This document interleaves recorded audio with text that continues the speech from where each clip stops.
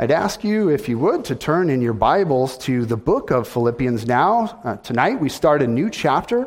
We're going to be looking at Philippians chapter 3, and what we're going to do is we're going to cover verses 1 through 11. Paul is here turning his attention a little bit away from those things that he has been talking about, and he is going to address the Judaizers. He's going to address the potential of a works righteousness gospel coming into view or into the fellowship of the Philippians. So he wants them to be aware of this. So we're going to read Philippians chapter 3, verses 1 through 11. And I would remind you, this is God's holy and inspired word. Finally, my brothers, rejoice in the Lord. To write the same things to you is no trouble to me and is safe for you. Look out for the dogs. Look out for the evildoers. Look out for those who mutilate the flesh. For we are the circumcision who worship by the Spirit of God and glory in Christ Jesus and put no confidence in the flesh. Though I myself have reason for confidence in the flesh also. If anyone thinks he has reason for confidence in the flesh, I have more. Circumcised on the 8th day, of the people of Israel, of the tribe of Benjamin, a Hebrew of Hebrews. As to the law, a Pharisee. As to zeal, a persecutor of the church. As to righteousness under the law, blameless. But whatever gain I had, I counted as loss for the sake of Christ. Indeed, I count everything as loss because of the surpassing worth of knowing Christ Jesus, my Lord. For his sake, I have suffered the loss of all things and count them as rubbish in order that I may gain Christ and be found in him, not having a righteousness of my own that comes from the law, but that which comes through faith in Christ, the righteousness from God that depends on faith, that I may know him and the power of his resurrection and may share his sufferings, becoming like him in his death, that by any means possible I may attain the resurrection from the dead. And here we will end our reading of God's word. Let's come to him in prayer and ask for his blessing in our time meditating on his word. Lord, we do want to come and ask that you would help us. You've heard our prayer before with this regard. Lord, we are looking for more than just reading your word and for more than just thinking about it in some academic way. Lord, we are looking to hear your voice. So would you help us tonight? Would you help us on the one hand to be like Bereans, to ask ourselves whether what we hear is so. And on the other hand, Lord, would you help us to be teachable and to listen? Lord, would you help us to clearly hear your voice? That is our desire, to be stirred and to have your direction. Would you speak for Christ's glory's sake? It's in his name we'd ask. Amen. You know what's super frustrating? Bad internet connections. I'm telling you. Have you ever been working on a project that you're working on for a while, or maybe you're filling out a form online, like you're on your phone, you're on your tablet, you're on your notebook, whatever it is, and you're working on this, and all of a sudden the thing freezes. And you see it, and you're like, no, not now. Or maybe you've been on a Zoom call, one of these Zoom meetings, and you're sitting there and you're talking, and then all of a sudden the person on the right? They just like freeze and get stuck there, and you're waiting. You're waiting. Do you feel spiritually stuck? Dry?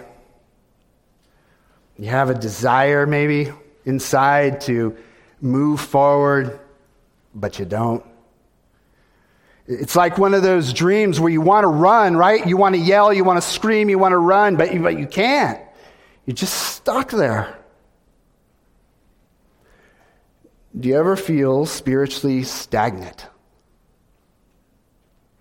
In our text, Paul urges the Philippians to stay the course and to remain committed to the gospel. This is a point he's been making throughout the text, if you reflect back on our past messages. And here, Paul warns the Philippians against a false gospel, a works-oriented gospel. And he encourages the Philippians, by his own example, to depend on righteousness that comes from God through faith. But who is Paul's audience? He's not talking to a group of unbelievers in some marketplace of the city. No, he's talking to the Philippians. This is a good church. They're a gospel-oriented church. They're a mission-minded church. They're a church that wants to multiply. And still, Paul wants them to be vigilant and aware. He wants them to grow in their knowledge and intimacy with the Lord, to be fully and completely enveloped in the gospel and walking closely with him. So how can we grow in intimacy with the Lord? Well, let's begin looking at our text tonight. We're going to start with flee things that discourage knowing the Lord. Flee things that discourage knowing the Lord.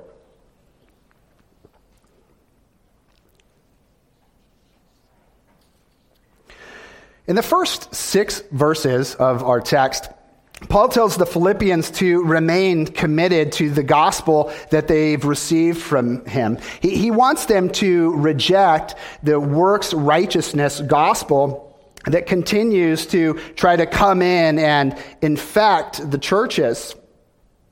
This is the tragic mistake of believing that you'll go to heaven if your good deeds outweigh your bad deeds, or that you'll be forgiven if you perform various tasks.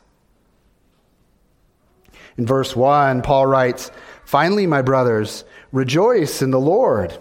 To write the same things to you is no trouble to me, and it's safe for you." And Paul keeps writing the same things. What's that? What does he keep writing?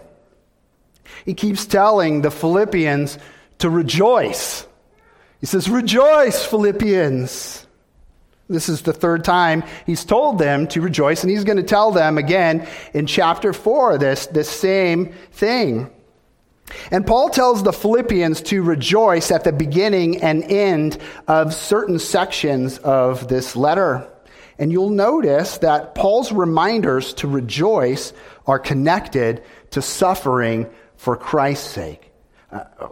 They're connected to suffering in connection with advancing the gospel. And here Paul reminds them, the Philippians, to rejoice before he warns them of doctrinal challenges that they're going to face. Paul tells the Philippians in verse 2, "Look out for the dogs. Look out for evildoers. Look out for those who mutilate the flesh." Here he's using searing rhetoric in order to address the Judaizers with their own vocabulary. This is vocabulary that this group of people known as the Judaizers use.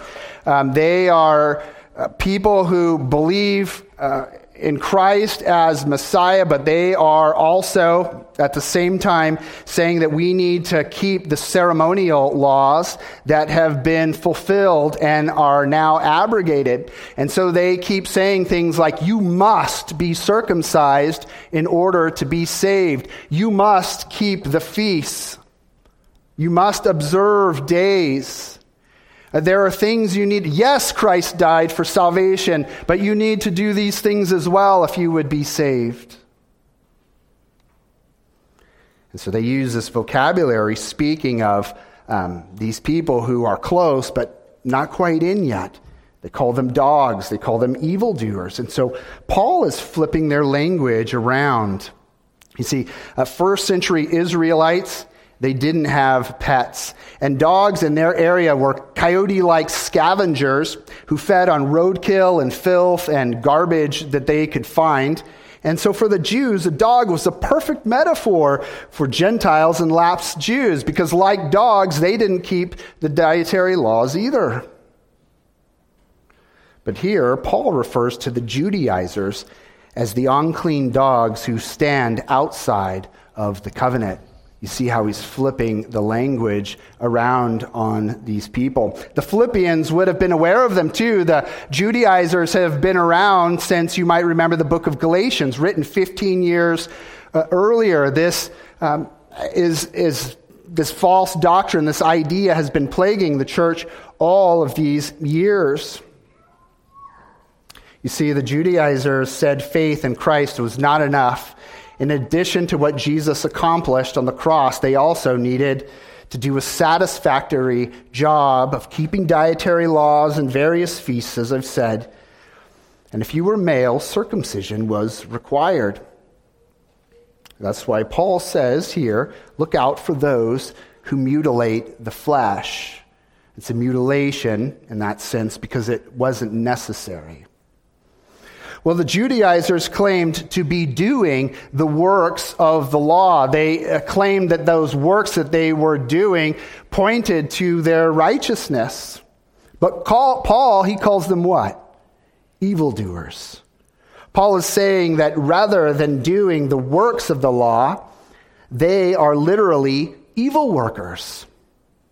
The irony of the Judaizers is that for all of their attention to the works of the law, it's that made them evil workers and therefore spiritual Gentiles or dogs. Right? Circumcision was a sign of God's covenant people in the Old Testament, but the sign was replaced by baptism when Jesus came, and the Judaizers refused to accept that change. The Judaizers insisted that circumcision was a sign of true believers. So that's how Paul uses the word in verse 3. Notice what he writes. Paul writes, "For we are the circumcision, who worship by the Spirit of God and glory in Christ Jesus and put no confidence in the flesh." Paul says we are the true believers who put no confidence in the flesh. We put no confidence in ourselves or in circumcision or law-keeping to find forgiveness. No, we put our confidence in Jesus. We put our confidence in the gospel. Look out for false gospels. Reject cults like Jehovah's Witnesses, Mormons, Oneness, Pentecostals, who have a works righteousness gospel among their other fatal heresies. And don't succumb to the false doctrines of the devil. He is the father of lies, and he will tell you how disappointed the Lord is in you. The devil whispers a works righteousness gospel into our ears again and again. He wants to rob you of your joy. He wants to rob you of that freedom that Christ bought. He wants you to pick up the guilt of your past sins. He wants to keep you from praying. He wants to cause separation between you and God. He wants you to work for your salvation. He wants you to work hard and to never attain. He wants to keep you from drawing close to the Lord.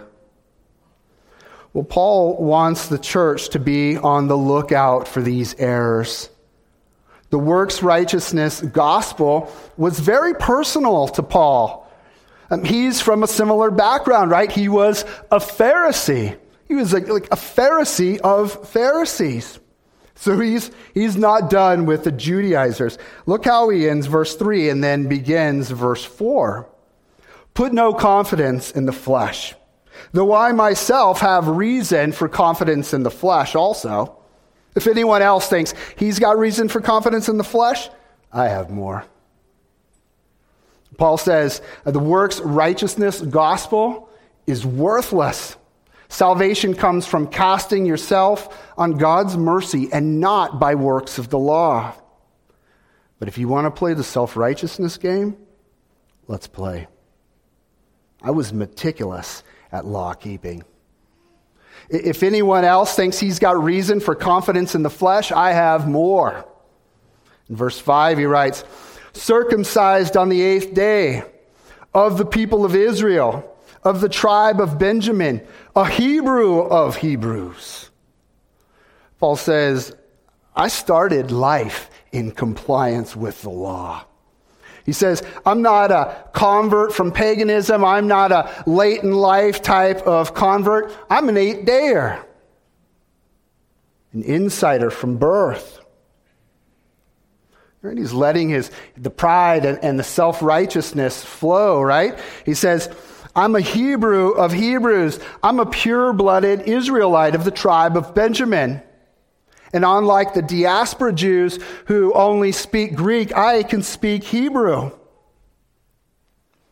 Paul's parents made sure that he had the best education in Jerusalem. He studied under the famous Rabbi Gamaliel.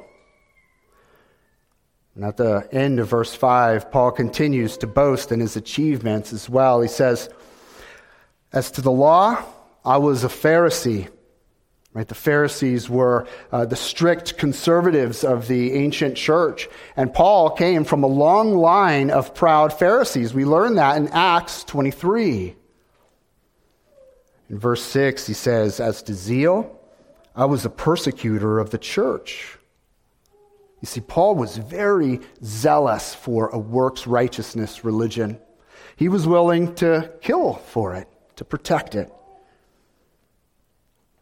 He finishes verse 6 writing, as to righteousness under the law, I was blameless. Notice that Paul didn't say sinless.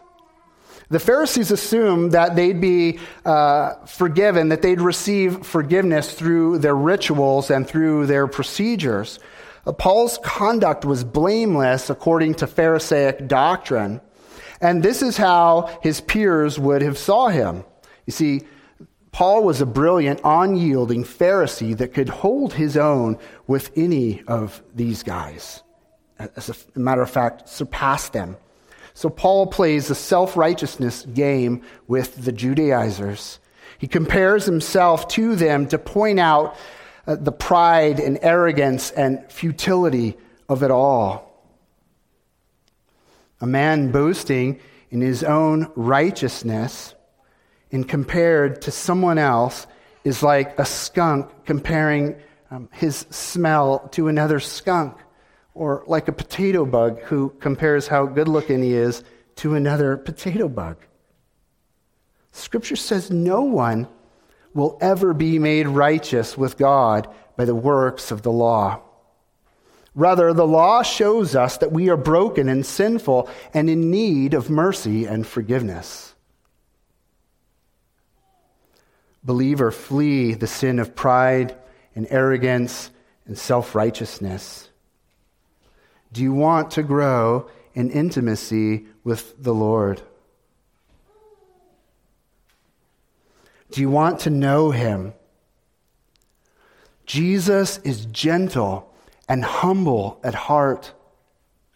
Know the Lord by walking with Him in gentleness and humility. Pursue things that encourage knowing the Lord. That's our second heading. Pursue things that encourage knowing the Lord.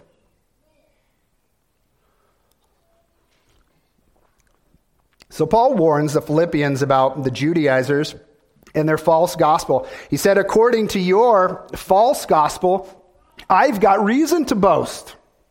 And then he gives a list of his accomplishment. And this is all serving as a masterful setup. How so? Because his boasting paves the way for his remarkable rejection of them all. In verse 7, Paul writes, "But whatever gain I had, I counted as loss for the sake of Christ." When Paul was confronted by Jesus, he had to do some accounting, right? He had to do some quick calculations, some fast math. When Christ enters your life, sometimes it's slow and subtle, and other times it's loud and in an instant. And you might remember Paul's testimony. He's traveling to Damascus, right?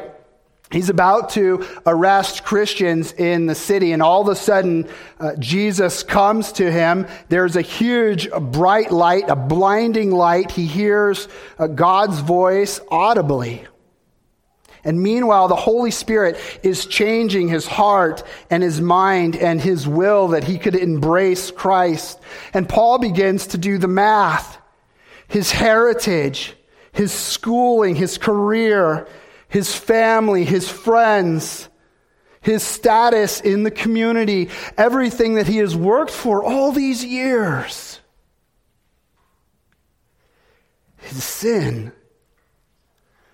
Jesus is the Messiah, the Christ. And I've been a part of murdering Stephen. And I'm persecuting God's people. I'm physically assaulting Christ's bride. God is holy. Sin can't be in his presence. Jesus offers a free pardon to all who believe. If you trust him, if you turn from your sin and follow him. And Paul believed. He embraced Jesus as his Lord. He wanted to walk with the risen Christ. Jesus is alive. He's alive. And Paul wanted to know Christ Jesus in a close and intimate relationship. And so that superseded everything else, all the past, everything he had worked for. Draw your attention to verse 7. But whatever gain I had, I counted it as loss for the sake of Christ. Indeed, I count everything as loss because of the surpassing worth of knowing Christ Jesus, my Lord. You see, Paul turned from his sin and he followed Jesus as Lord. And he has no regrets all these years later. There is nothing more valuable than knowing the risen Savior. In him is forgiveness and reconciliation with God. No more guilt, no more shame, and a living and active relationship with God. God speaks through his word and through preaching. If you're an unbeliever, I know it's hard to understand, but he does. His word comes to life and he speaks. And he interacts with us through providence. We were created to serve the Lord and to be in an intimate relationship with him. His call to you is to walk hand in hand with him, day by day, every day. He wants to walk with you. He set aside one day in 7 to be with you every week. It's his intention to speak to you, to talk to you, to know you, to walk with you. Paul says, I have suffered the loss of all things and count them as rubbish in order that I may gain Christ. He refers to the things he left behind as rubbish. They were of no value in comparison to knowing Christ and walking with him.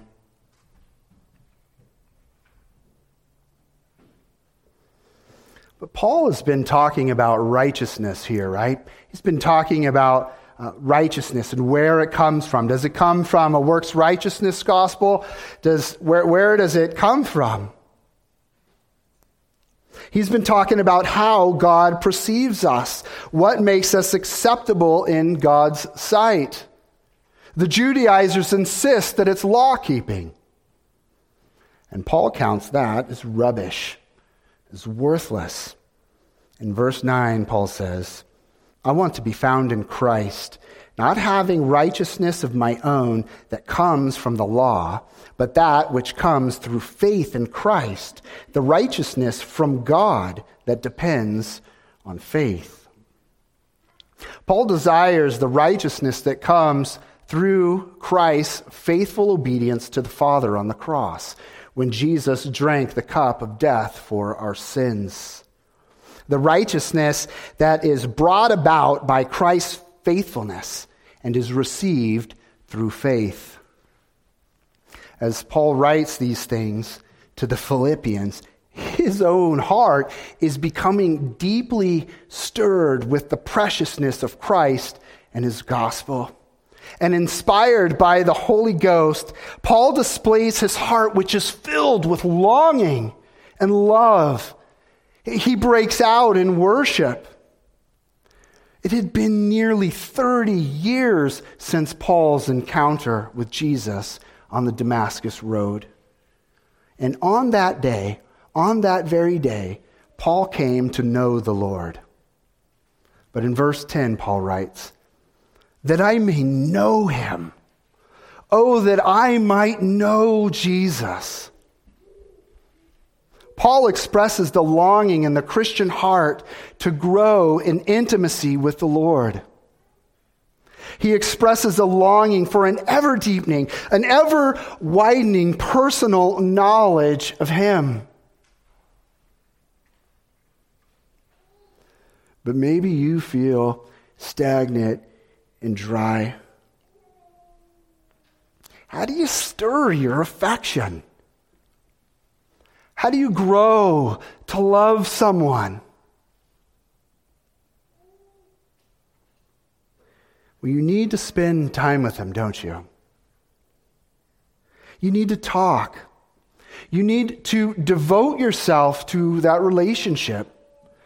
Those of you who are married, you can recount times during your relationship where you spent so much time investing in that other person that you would grow that relationship, that you would build that love. You spent so much time on the phone that your ear hurt, right? And so much time just talking and laughing that sometimes your face would hurt.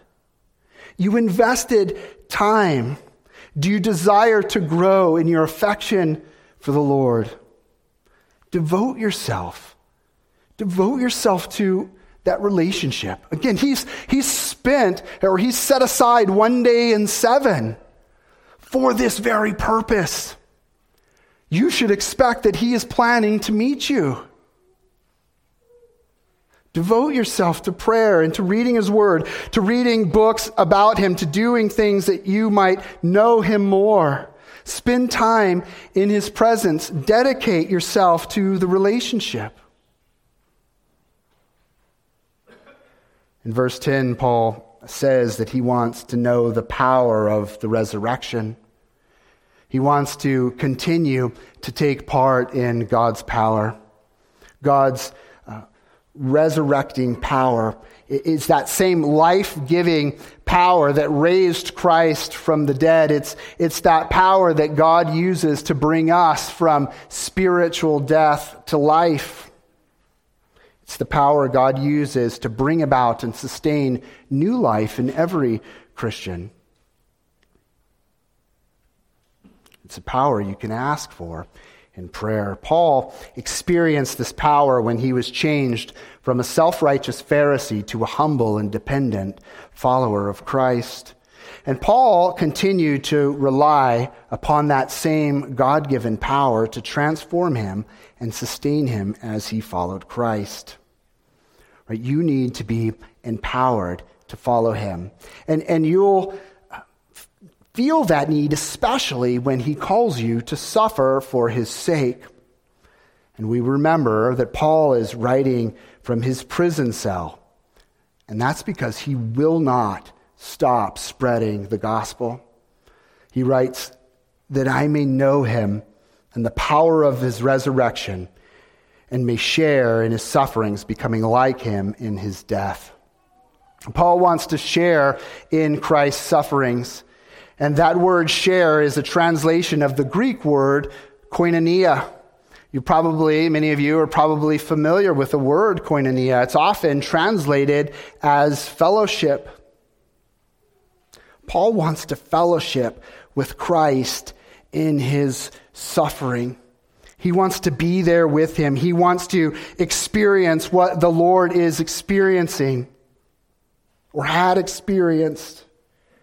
He wants to share in these sufferings. He wants to know the mind of Christ. He wants to honor Jesus with his life.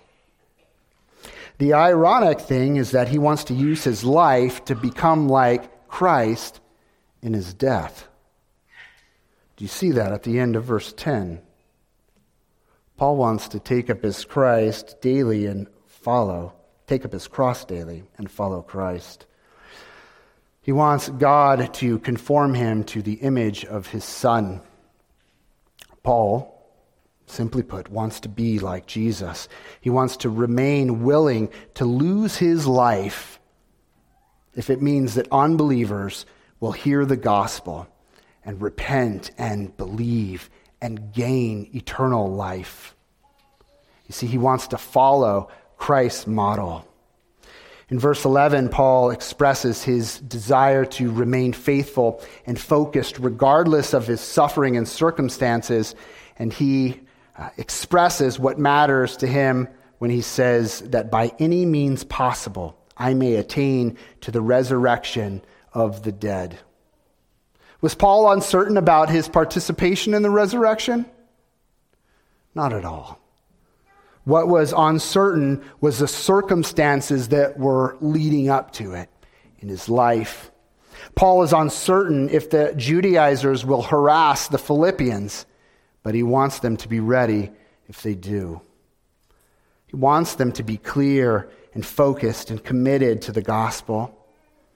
He wants them to be found not having a righteousness that is their own, that comes from the law, but that which comes through the faithfulness of Christ, the righteousness from God that is received through faith. In our text, Paul encourages the Philippians to stay the course and to remain committed to the gospel.